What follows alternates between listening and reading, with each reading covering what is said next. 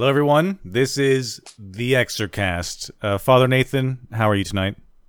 I am well. Welcome, everyone, to the after show talk show podcast brought to you by Sad Sack Studios about Outcast Season 1. Episode 2. Right. Thank you, intern. Gentlemen? No, that is not the intern. I am Father Daniel. Father Nathan, that is the altar boy. Right, sorry. Anybody touch you today, altar boy? Well, besides you, no.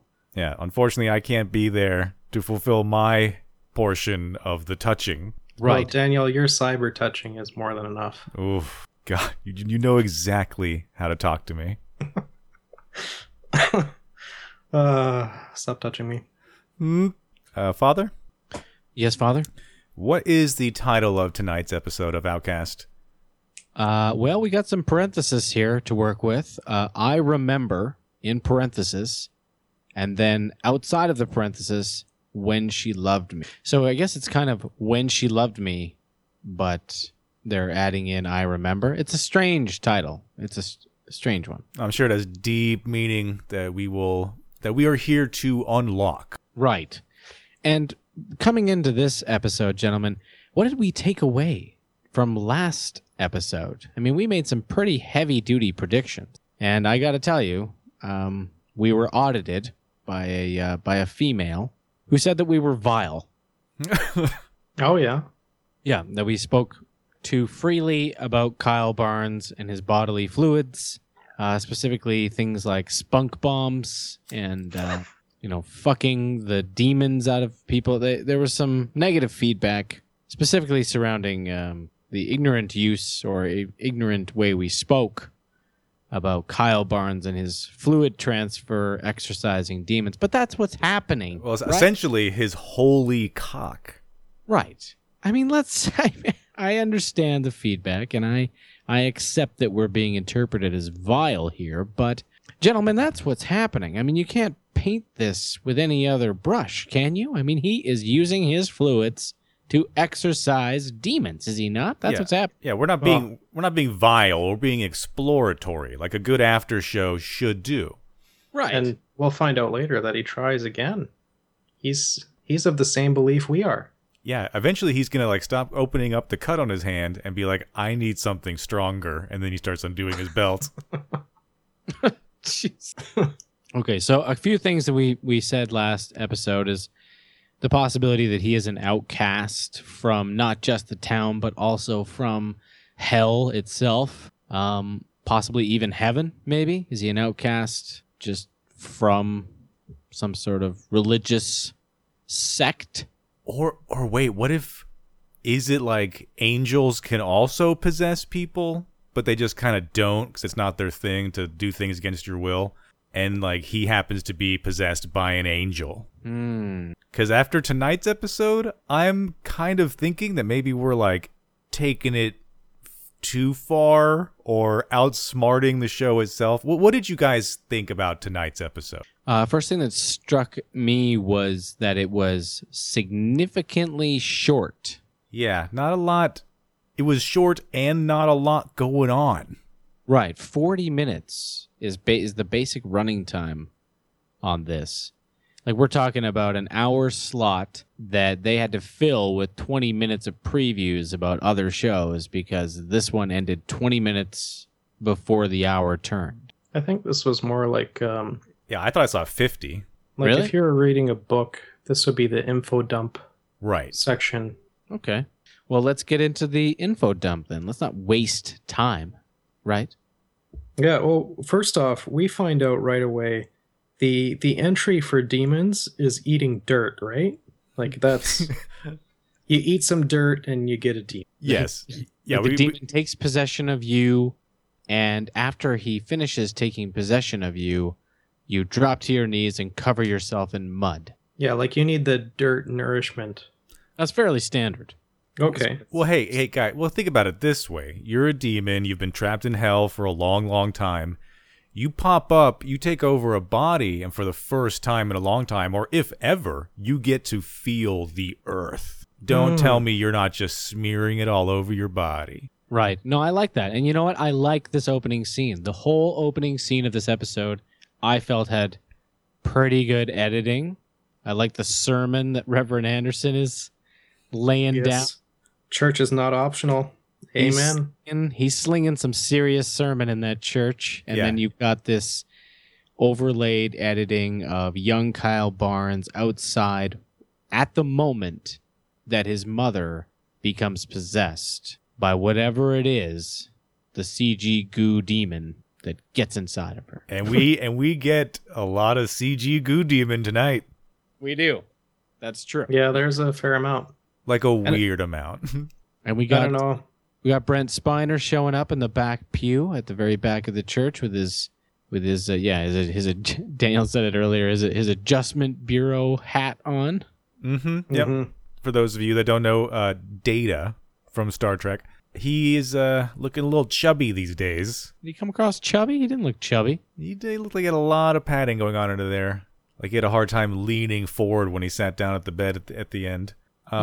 Is it, I guess here, because we're dealing with a show that's like an hour long, we're going to be dealing with very quick possessions and very quick exorcisms. Because you get the idea from watching exorcism movies that it takes a while. You're not just mid, oh my God,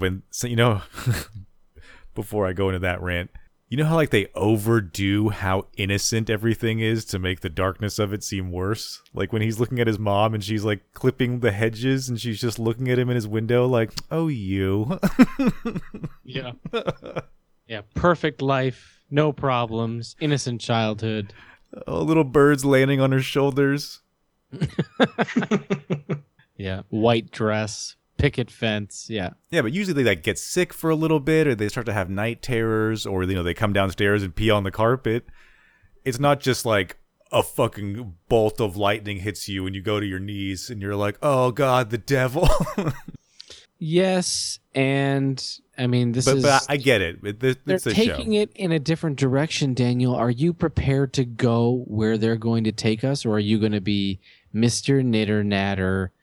Wham all the way. Mr. Knitter Natter? Yeah, Mr. Knitter Natter. Is that wham? Okay, fine. Put shove the communion in my mouth. Disappointed child at church on Sunday, right? Like okay, fine. Shove the cracker in my mouth and give me the little thimble of grape juice. Fine, whatever. I can't wait to get out of here. Is that you? Well, it's not going to be me always, but I am going to knitter natter a little bit tonight, because here was the episode for me. It was like cool watching his mom get possessed at the beginning, and then like a whole bunch of stuff with the sermon and the preacher, and then like something about him getting a gift for his daughter and forcing his sister to take it to her, and then like just endless flashbacks to his mom dragging him into the closet. And then them almost killing her comatose body. I was like, I needed some more spooky shit tonight. This was definitely a lighter episode. Is it a setup episode? Like, that's what I'm hoping. Potentially. Would you like to know what the third episode is called? Can you put a little pepper on your preach? A bastard versus bastard? All Alone Now. Because his mom's went back and he can't see his daughter? That's the end of his wife and daughter? Yeah, I don't know. I'm not sure what to tell you. What I will tell you is that Outcast has already been renewed for season 2. Yeah, they're ready to go. Trust me, I'm in it. This preacher guy, I love this preacher guy. I said it last episode that he's a perfect B actor, and I'm clinging on to him pretty hard. And this episode, there was like this gaggle of church women that all were down to bone the preacher man. They want him bad. Especially like that older one. Like there was the young one that he agreed to have supper with that was nice and attractive, but there was that other older one that was kind of jealous. Like she wanted the priest as well, because she was, of course, because somebody complained that he used the word butts in his sermon, and she was like, I like it when you get spicy. Once you get the robe, you never go back. Oof. You know what else Reverend Anderson is? Speaking from experience, altar boy. You know what else Reverend Anderson is? What? What's that? He's handy. Ooh. He is handy. Yeah, he's out there putting white paint on that Satan Lives graffiti. Oh, he's a liar. That's what he is.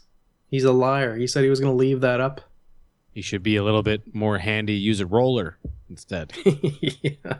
Instead of dabbing that thing with a brush. Well, before when he was like 80-20 on whether or not he was actually exercising people or just like playing to their delusions, now he's seen some real shit. So he's like, fuck turning the other cheek. I'm painting my church to look the way it should, you pieces of shit.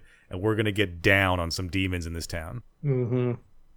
I have a feeling like the content of this episode could have been intertwined into the other episodes, and we could have lost an episode off this season.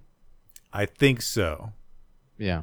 Because, there's not too much here. I mean, we're talking about the chief comes and visits him while he's painting the side of the church and, gets a beer, tells him he should be worried about Kyle a bit more than he is. And that's that. Kyle goes and visits his mom in the hospital, sees, they didn't tuck in the corner of her bedspread and there's a stain on the ceiling, so let's kidnap her. That means the roof is falling down. The water stain. Yeah. Yeah, let's kidnap her and get her out of here because they don't care enough about her all of a sudden. But did you think that they wanted you to think something when they showed you that spot on the ceiling? Oh, my mind went immediately to, is there CG goo that just kind of is kicking around and staining that ceiling tile? Oh, yeah. Yeah, exactly. Ceiling tile equals CG goo was the only thing in my mind. Because once they, because he ends up complaining so much and he's like, fuck it, I'll just take her back to my house and take care of her myself. And they run into the issue of not being able to like affect her demeanor in any way. Like he thinks he can exorcise her because he doesn't think that goo left her yet. And I was thinking maybe he's right and the goo knows it, and so the goo like stays safe up in the ceiling whenever he comes around, and then as soon as he's gone, her head goes back in that like horrible distorted way and convulses as the goo goes back inside of her body. Something going on. There's something going on. And we'll get to the end of the episode, but there's something going on with the mother, obviously. You know what was the best part about that scene is when he gets there, he's like genuinely happy. He's like, Mom, the preacher says I helped save a life. And he helped save a life by putting that boy through the meat grinder. The meat grinder effect. Mm-hmm. Yep. Yeah. He was like genuinely happy about it. He was really happy that he beat the shit out of some kid. He's like, I'm Save doing his it. life. I'm punching kids for God, Mama. Yeah, and then it got sad right away. I feel like that happiness was fleeting. Was Kyle Barnes in there? He's like holding her hand. Everyone shed blood, including Kyle Barnes. No, just Kyle. and the kid when he drove his fist into his face. Yeah. Multiple times. Yeah. I was kind of hoping for a mom beating in the bed. Yeah, I was thinking that was coming also. It's like, do it, Kyle. Just do it. Like just punch your mom in the face. Like the music swells and he stands up and he's like all glazed eyed, looking at her lovingly, and then just wailing on her. Yeah, so he brings her home to I guess have a dependent now for some of this episode. Thank God it resolved itself, because I was like, no, he's gonna have to nurse this invalid and also exercise. This is a bad direction. Yeah, I don't want him to have to like stop off every now and then to feed her some fruit goop. They're gonna need to bring the kids over to his place for the exorcisms so that his mom can be in the room. So yeah, he's hiding her, and Reverend Anderson is recruiting an army of a gaggle of ladies to assist with recruiting and putting butts in the pews, and then we got something else going on here. We got the town crazy man from the wilderness that comes in with, I don't even know what he had. Do you guys know what he had? It looked like a human head, but I'm guessing it was like a raccoon. Yeah, it was one of the dead raccoons that he peeled off because someone had splayed a bunch of dead raccoons on the trees on his property, and he brought one in because he was tired of being ignored. Mm-hmm. As you do. Okay. So now there's like some crazy man that's like living and doing this shit, or is this just what results from the demons taking over this town? Well, after you get possessed and you rub dirt over yourself and eat some of it, then you go raccoon display hunting. I'm gonna make Raccoon trophy hunting. a prediction, and we should have a noise when someone throws down like this. Mihalo, Shaitan. Prediction. Prediction. Oh wait, you have a prediction? My prediction is that this person that has flayed these raccoons and pinned them to trees is someone who is possessed. And the police, good old Chief Giles and Roy from The Office, are going to come across this person. They're not going to know how to deal with him, and they're going to need the help of the Reverend and Kyle to exorcise the situation, and the police are going to be witness to Kyle doing his thing, and it's going to possibly change the relationship of the police to Kyle. I think they're going to open the episode with Are you making a prediction?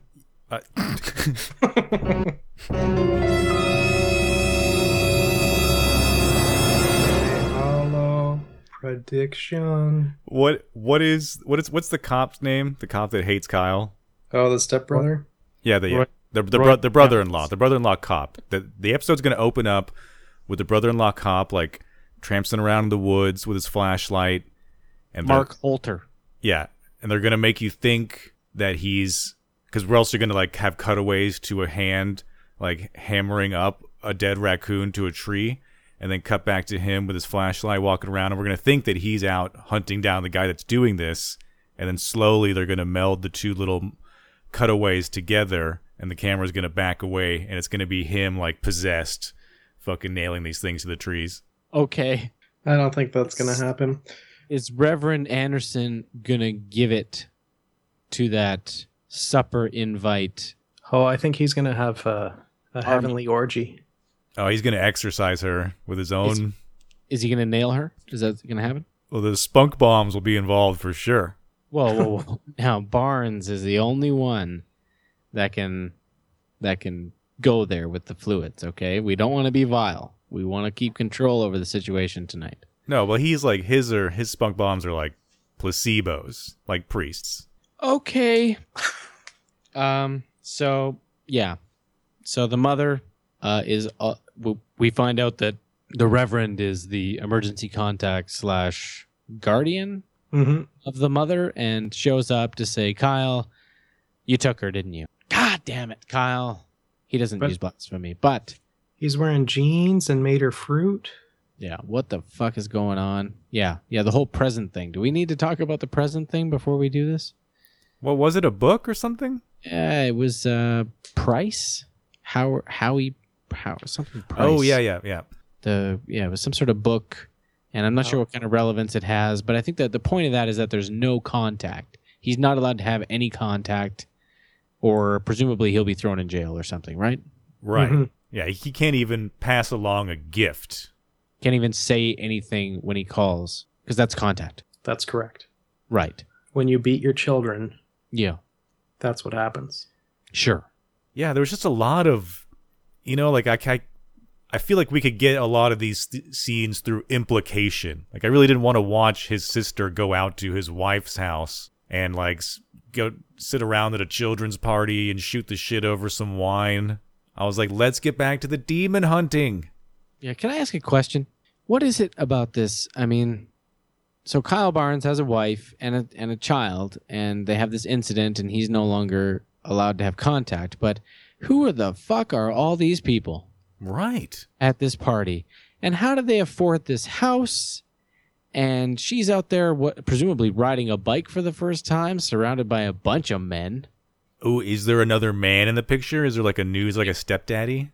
Okay, yeah, that's where I'm going. See that the guy that walked by in the kitchen and gave the look as he edged by, like, what is this? Did she move on? That doesn't make sense for her to move on. So she has no recollection of what happened, and she believes that Kyle did this? Yeah, well, he probably said that he did it. Well, her boyfriend could be her therapist. Of course. Maybe it's a new reverend. Wait, is that a prediction? Mm-hmm. It's another Faja. All right, so then back to the Reverend coming in and, you can't do this. Your mother can't stay here. Did you try to feed her yet? And he's like, yeah, I did. And we all got to see him try to feed her, and that was disgusting. Oh, yeah, that was terrible. He failed. She's, I was like, hey, bro, I don't think that they feed catatonic people like that. No. I think it's all intravenous. You fucked up, man. Gonna need the IV, Kyle. Didn't think this through, buddy. So what do? Kyle thinks there's still something inside of her. His instincts are that she still needs to be exercised, so they get into it. They start lighting Yeah, the priest is just ready to go. He's like, all right, let's fucking do this. Yeah, I'm ready. Well, he's seen Kyle do some crazy shit, right? So he's got to roll with it. He's got to. He's ready to saddle up and face the devil right now. You saw him in the church. Oh yeah, he can just turn it on too, like that. Yeah, he's slinging sermon. He's putting butts in pews, and he's ready to go. And he starts to cook up the exorcism there, and brings out his cross and such. And Kyle's enough of this, and whips open the window, and casts the sunshine on her, and he puts it together. He puts it together that the blood has something to do with it. But does the blood exorcise the rest of the CG goo, presumably inside of her? Altar Boy, does it happen? No. She just kind of lops over to the side after ingesting some of her son's hepatitis blood.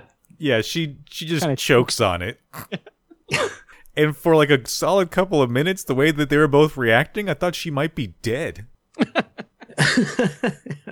Like, whoa, we fucked up, man. We fucked up real bad.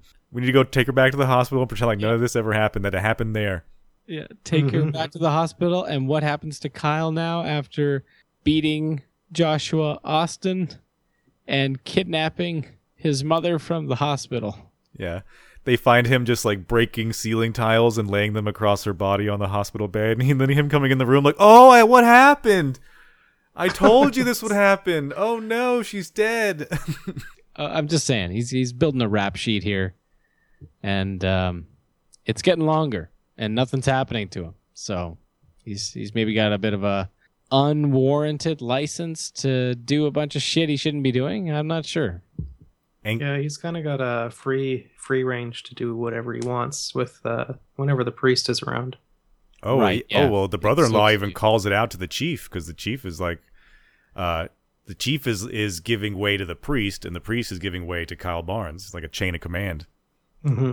And then we close out surprisingly fast with Brent Spiner coming in and sitting down in a ominous way.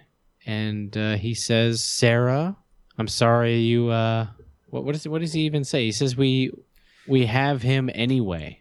Yeah, he's like, you tried, he's like, your son will never know how hard you tried to resist the thing that took you over, but it doesn't matter because we have him anyway. And then we get a cutaway scene to what actually happened between Kyle and his mom when he was a child, which is that he eventually has to beat the shit out of her. And then he kind of has the shit beat out of him in the process, and they both kind of just lay down and pass out. And while he's unconscious, all the goop, right, comes flying out of the mom. Mm-hmm. And what does that goop do, Altar Boy? It plays hangman. Oh, time we had a hanging. Yeah. Yeah, it doesn't just... It hangs Kyle from the roof, because that's where the goop loves to go. Yeah, goops love on the ceiling. You have to dangle from ceiling. This is much more ominous when you're dangling than when you're just a pile of shit on the ground. Right. But how does that equal we have him anyway? Because the goop doesn't go inside of him. It just strangles him and then throws him back down on the ground. Exactly. Died and then came back to life? That might have been what it was. Like, he's, we let him get a glimpse of the other side, and now he's tainted by the transition or something. That's what they seem to imply. But it's one thing when you see crazy goop coming out of an exorcised person, and it sort of just like spews to the ceiling in a weird artsy way, and then just kind of disintegrates and disappears. It's another when it forms shapes and like wormy arms and holds a living child up in the air for like 4 minutes. That was it's going abyss. Yeah, there was a little bit of abyss in there. Yeah. Sure. And what did we think before, right? Last episode we were thinking Spiner was going to be the maester wise character that was going to step in as guidance, but it turns out he's actually the fucking devil, maybe? Yeah. Or maybe he's the angel. He could be a devil. I think so. He's coming in with some sinister smirks on his face when he's talking to the... Maybe heaven has him anyway. The mother's shedding a tear in that scene, too, in his presence. Yeah, so he must be evil. So he's either the devil, like a demon lieutenant, or the head of some H.P. Lovecraft cult that interacts with demons. Only options. Right. HP himself. Called HP. Okay. Well, yeah, that's kind of where we sit, right? We still don't really know more than what we knew last episode, which is kind of strange. I mean, there's a little bit more information, but not enough to really sink our teeth in. No, I mean the only other thing I can think of is when the priest meets with all those women to discuss some stuff. Like he pulls this little like crafty little move because he knew that some of those ladies didn't like when he used the word but when he's talking to them in that little group meeting, he uses the word asses. And you can see all the women like put their hands to their chests and like sit back in their chairs like, oh. Such a dangerous Such aggressive language. line crossing reverend. Oh yeah. I dislike the sister more after this episode. Yeah, she's becoming this like yeah. She's credited as like the main character. Female Joe Corbett. Yeah. Sure. Yeah, that's a good one. For those of you, I'm thinking about John Corbett. What are you thinking? That might be what I mean. the guy from My Big Fat Greek Wedding, that guy? Yep, that's the one. That's the one. I'm going to do a shout out to Norville here because all he wants to do is be helpful. And apparently Kyle's a little rude. And when Norville goes up to say, hey, why'd you carry that body into the house? He didn't say that, but where's that dead body? Out of concern, he's just like, well, I really appreciate you letting me use your car, but fuck off. Mind your own business. Like, fuck off. Yeah. Well, to be fair, I mean, he's doing that facetious nice thing where he's like knocking on his door in the middle of the night, like, hey, just wanted to let you know that I'm available if you need help with anything. And he's like, don't fucking pretend. You watched me drag my mom's half-alive body into the house, and you're coming to make sure I'm not doing something like trying to put my spunk bomb inside of her. Yeah, just come out and say it, old man. He doesn't know that it's his mom, probably. He just knows that there's like a dead person. He's like, not again, Kyle. Remember we talked about this? Quit being a busybody. Get back to your little house over there. There are no... What if that... Yeah, oh my God. What if you made the story so that, like, before he was just a crazy person that raped women because he thought they were possessed by demons, but then he actually stumbles into this world where demons do exist and he just blends one life into the other and we never find out that he is actually a monster? Is that a prediction?